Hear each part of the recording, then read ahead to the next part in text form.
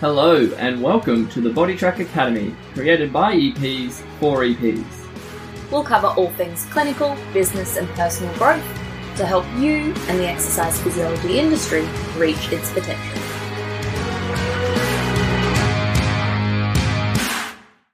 If you enjoyed this episode and find something useful, you know what to do. Hit the subscribe button, leave us a review and tell your friends to check it out. If you haven't already joined the Body Track Academy on Facebook, look us up, join our community of exercise physiologists and access more great content. Hi, welcome to another episode of the Body Track Academy podcast. My name is Tara and I'm joined today by Cam. Say hey, Cam. G'day, guys. So we're going to have a chat about strength and conditioning for youth development and what that looks like in Australia at the moment. Before we dive into it, just a few questions for everyone to get to know you, Cam. So first up, your favourite band or song? Favourite band or song? I like the band The Beautiful Girls. They're like an old, like early 2000s band. Very chill vibe. Chill vibes. Nice. They've got a song called Lamar that I really like. Yeah? You going to give us a few bars? Absolutely not. Okay. No, I'm a terrible singer. All right, moving on quickly there. Any hidden talents or party tricks? Back in my college days, I was a very good beer pong player. That's my only talent. Yeah, and not anymore? You not reckon anymore. You've left that behind? Yeah, I haven't played in a while. But Alrighty, and are you a cat or a dog person? dog person. I really want a dog, but I'm in an apartment. Right. So I want to buy a bigger house purely to get a dog. A dog? Yeah. That's So that's going to be my next purchase. What type of dog? I really like those short-haired pointer dogs. Nice. And something would be like Australian Shepherd or something. Something like a bigger dog Yeah. would be my ideal pet. Awesome. As long as it's just happy to see me when I get home. Yeah, that's it. That's all I want out of a dog. That unconditional Just love. that unconditional love, that's it. Well, I feel like that's told us a lot about you already. Alright, we will jump into it. So, first up, I guess, what is your experience with youth athletes? Why are you interested in it? How did it all get started? So, my experience with youth athletes, I've done a couple of different roles. I've done a all-girls high school. I've done their strength and conditioning programs. Yep. I've also done rep football at one of the Queensland Rugby League teams in Brisbane. I took their under-16s development. Yep. And I've also done the rep netball as well, their strength and conditioning. And I find it really interesting just purely because of it's in Australia, it's a little bit kind of an untouched territory, or we haven't really got strength and conditioning coaches in on the youth sides of things. We more so utilise sometimes teachers and sometimes just personal trainers and gyms to do it, whereas I think there's a lot more research coming out about youth athletes and how to best get the best results. And so that's probably where I took a more interest in, because it was just kind of uncharted territory when I graduated. So I thought it was pretty interesting. Yeah, and not really recognised as its own population. It sort of fell into... That's it. Yeah. That's it. And athletes in general, or...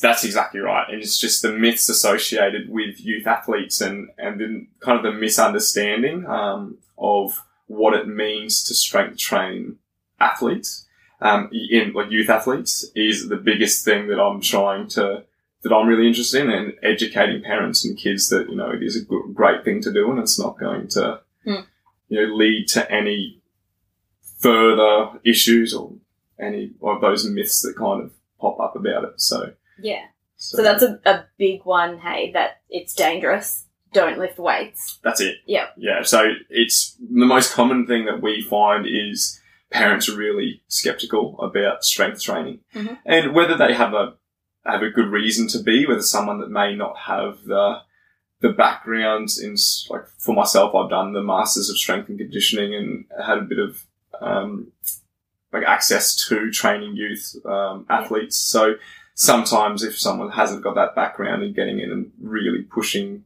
maybe kids past their limits or doing some things that maybe not appropriate, fair enough. But just in general, parents seem to be a little bit skeptical because there's a myth, that it stunted your growth, or that it's there's actually no evidence to support that at all. Actually, it's probably more so the opposite. Just more so while they're forming, whether they get joint issues and stuff like that seems to be a bit of a myth. So that's the biggest thing that we tend to face with getting young athletes into the clinic or into a strength training situation is the parents more so just aren't or don't have that awareness or education of what it actually means. Yeah, and it kind of seems like it's extremes, like all one way or the other. They're either not doing enough physical activity at all, or, like you said, there've been their extremes where people have been pushed too hard and fast and overloaded, and then there's that fear around, okay, that's too much. Yeah. And there's not really enough people doing it right. Yeah. Is that fair to say? Yeah, that's it. And it's a big difference even between the girls and boys of young athletes, where parents sometimes are more keen to get their 14-year-old guy who plays a bit of basketball or, say, AFL to get into strength training. But when they come to really high-impact sports for their daughters at 14 and 15, like your netballs and women's AFL and stuff, which need to be strength trained, they're like, oh, no, the sport will do that for them. It's kind of a different view as well for females and males. Yeah, different culture around it. Different culture as well. It's definitely something that I find very interesting. Any other common myths about strength training for young athletes? No, mainly just in terms of like body development. That's the biggest thing. And as well as with youth athletes, you tend to have exactly what you said, a two-way approach to it. Either kids want to push themselves too hard and they think they can do everything a million miles an hour when they may not have that body control, or kids just don't think they should be in the gym. They don't think they should, are comfortable lifting weights or anything like that. And so you have to pick the situation and then have a really good consult with the parents and the child and just to make sure that they're either not one of two ways, and you can either get them to tone things back a bit and get them to work on their control, or just get them comfortable in a gym situation and be happy with working with a strength and conditioning coach. That's a big hurdle as well. Build that confidence. Yeah. All right. So what age should young athletes get into the gym? Depending on sports and training age, in America, they tend to start at, depending on a lot of the schools and high school systems over there as well, they tend to start at 11 or 12 into a strength and conditioning environment. That's a lot younger than what I would have thought or said. Yeah, that's exactly right. They've more so found that if we strength train younger, we can actually progress really well up into the higher ages where our hormones are allowing us to grow and be quite strong. There's 11 and 12 is when we really want to get that body control in, where we really want to get them being able to be aware in space, proprioception, being able to control limbs through full ranges of movement. Doesn't necessarily mean we add weight. It's a lot of body weight stuff. But it's more so just aimed at just getting the young athlete to be able to know what we're trying to achieve, getting to know what rests, what intensities to work at, what movements we want to be good at. And then after that, there's a really good study that was done over in the American collegiate system where with consistent strength training from 11 years old, in terms of squat performance and sport performance, when they got up to around about that 18 years of age, a lot of their students who had gone through that full system could squat 2 times their body weight and had a massive reduction of risk of injury. Wow. And that's what in Australia, we've gone off this 2 times body weight is the strongest you can be, and the most, like, the least risk of injury. Yeah. At 2 times body weight. That's sort of the standard you want to do. That's the standard. Yeah, that's the standard.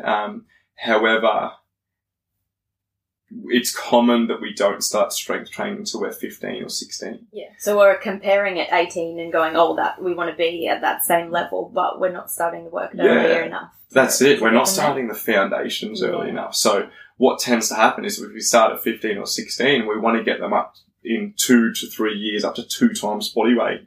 It can happen. But what tends to happen is we find movement pattern kind of discrepancies we have because we've already had our formative years of kind of the neurological control with no strength training. Yeah. Right. And then when we get into the 15, 16, we then try to overload kids sometimes to get that for girls 1.4 to 1.8% body weight, for males 1.8 to 2.2% body weight squat, 2.2 times body weight, sorry.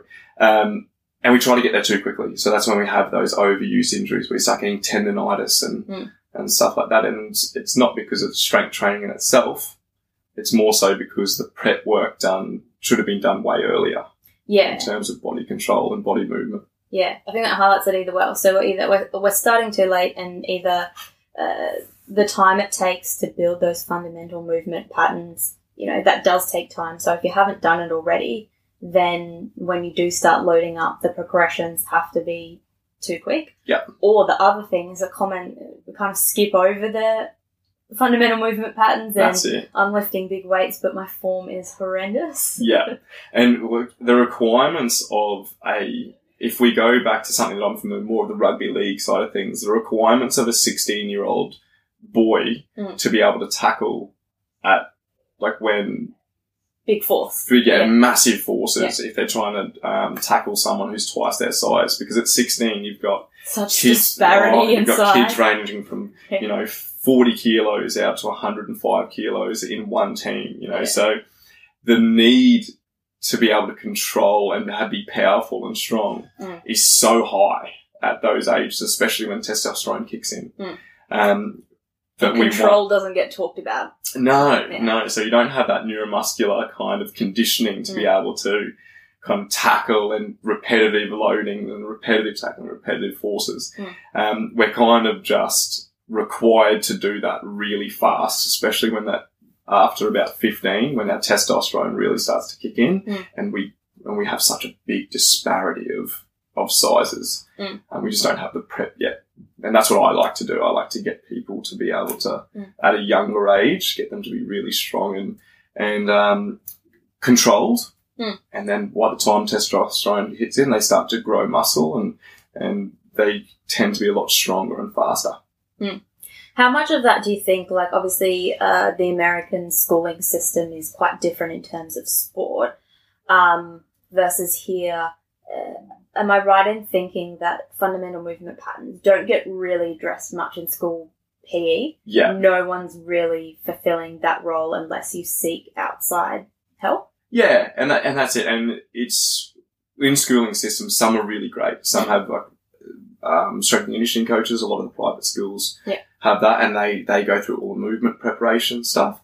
A lot of schools don't have that, depending on teachers and their experience. Yeah. The American school system is a lot different to the Australian school system, especially in that higher school, is because usually by the time you hit high school in America, you're playing one, maximum of 2 sports. And all your training, strength training, is done through your school. So if you were a young basketball player, you train for basketball in your school team. Your rep team is your school team as well. Your club team is your school team. So you have the one coach overseeing everything, and you have the one strength and conditioning coach overseeing everything under the one roof. Yeah. In Australia, we have, if you play basketball, you have probably play in a club team.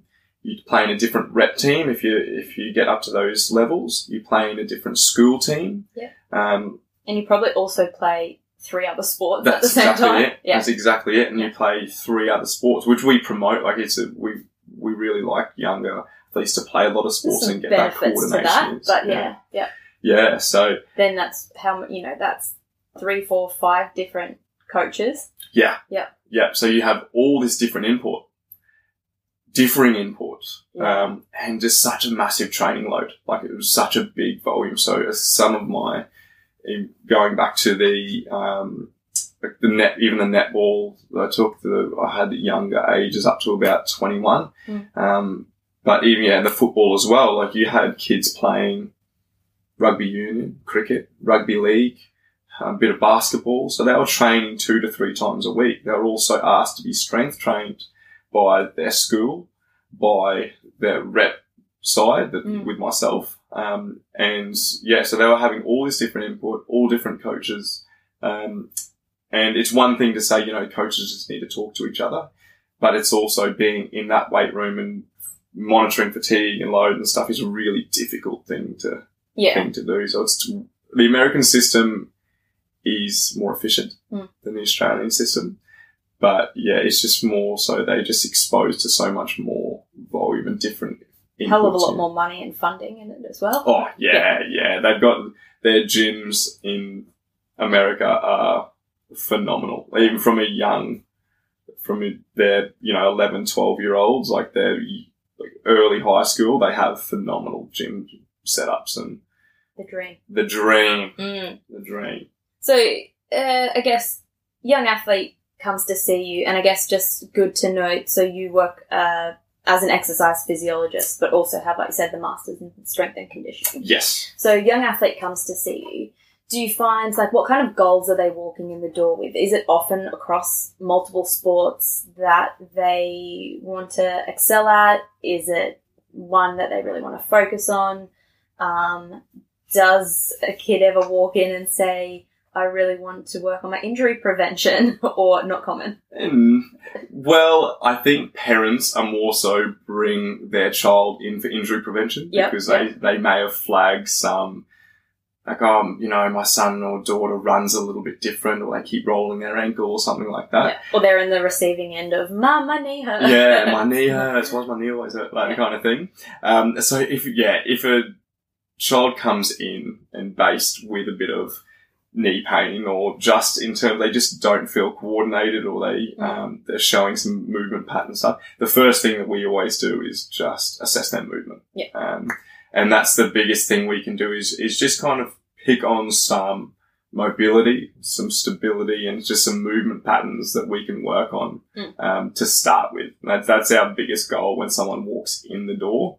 And maybe reasons as to why they, roll their ankle, or reasons as to why they're just not as fast as they think they should be, or they need to be. Okay. And then doing what you said before, when we have so many different sports, like you have a girl at the moment who's which is a 13-year-old netballer, but she's also a really good gymnast. So to be a good netballer, you need really good tendon stiffness and be really kind of strong and powerful. Yeah. But to be a gymnast, you still need that power, but you need to be really supple and you need to have flexibility. So they kind of have the opposite requirements. Yeah. So if I just said, we want to improve your netball, and we want to, get some squatting landing mechanics and just a lot of the major, compound movements, that might actually affect her ability to be able to move and do things in her gymnastics kind of thing. So just having that kind of analysis of okay, what do you actually play? What do you need? What do you currently do throughout the week? Yeah. Load management? Yeah, load management's huge. Yeah. Huge load management, especially developing kids. When they're growing and when they have their tendons are doing funny things, and they're getting some, tendonitis sometimes, especially in the front of the knee, and that's commonly with netball and basketball and stuff like that. You need to be able to still give them exercises to get them to improve, and not overdo it to a point that they're just, wrecked all the time. Yeah. Yeah. Really important. Any other, so that's a lot of the kind of physical stuff. Mm-hmm. What about, motivational or mental challenges similar to like senior athletes, or is it a bit of a different mindset? It is quite similar, really. You have the younger athletes who are not confident in the gym, and they don't really want to go in and like lift heavier things. It's an awkward body conscious time as is. That's exactly it. You know, if they just push straight into a gym environment and say like just a commercial gym, it can be really intimidating, and they just start to do what they see people on the floor doing, which may be a bit above their capacity, or they just get overwhelmed and it's like, I just don't want to do it. They don't enjoy it. They're not going to keep coming back. That's it. And they end up spending time on the treadmill or something that they're more comfortable with. Or you have, so just the mentality of that is, that's why we have the more supportive clinic, and the one-on-one kind of or small group stuff is really important, just to get young people just to be comfortable and just to say, okay, no, not everyone in the gym's looking at me because I don't know what I'm doing. I've got the support there, and that can be a really good way to just get them comfortable into a gym environment and then push them out into that more commercial gym environment. But then you have the other end of the scale, which is that they are way too motivated, want to lift every weight in the gym, and have this expectation of just becoming really, really muscly really quick. And then that's another challenge in itself, because we need to slow it down and provide heaps of education and give them just different goals. Give them goals of, okay, instead of a strength goal, I want you to be able to hop or control or hold, or some kind of movement pattern goal that they need to nail before they, get a weight into their hand and do something like that. So it's a different approach depending on who comes in.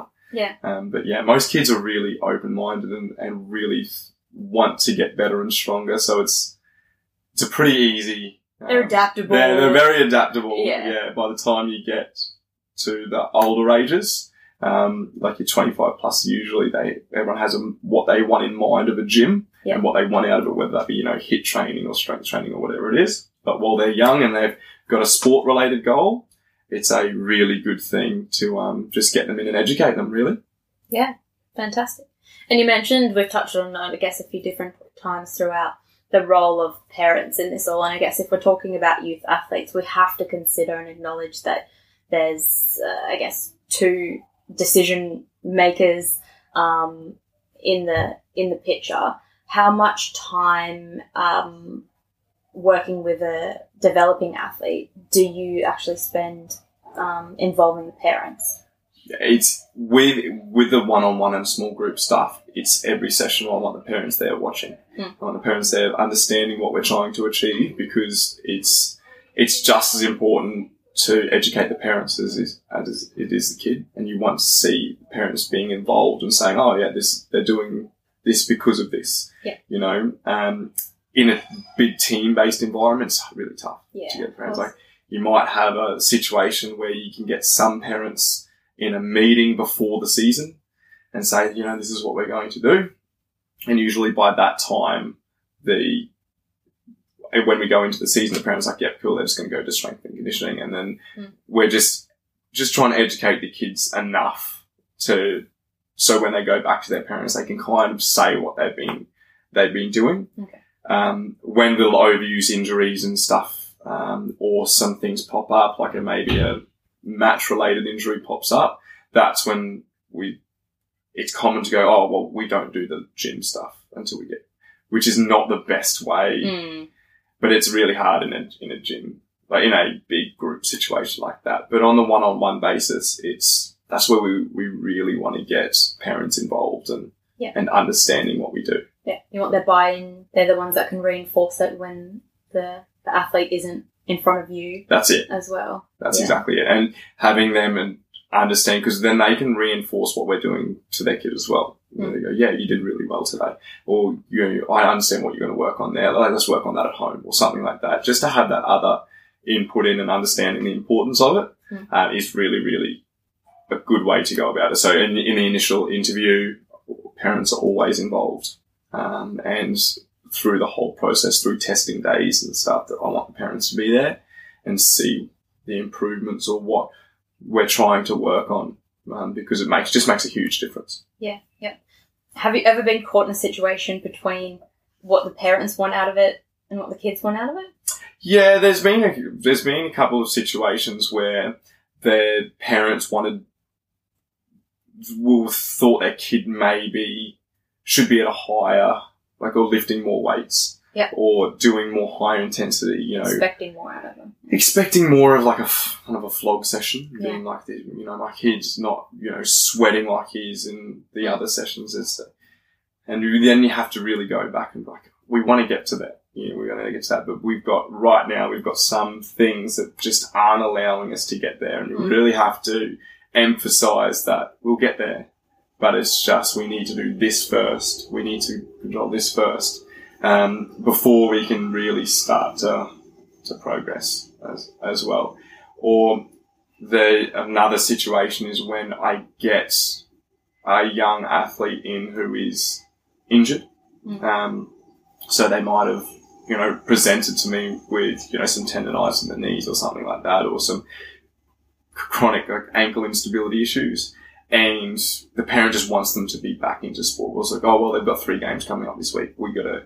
Yeah. And so with the kids, wave your magic wand and fix them. Yeah, that's it. So it's always talking to parents I think that's a good goal to be back and doing this much, but we've also got these goals to hit before we kind of get there. But yeah, usually it's not too much of an issue. Usually after a chat, we get the parents on board. It's from there. It's a good way. Smooth sailing. Yeah, smooth sailing. Yeah.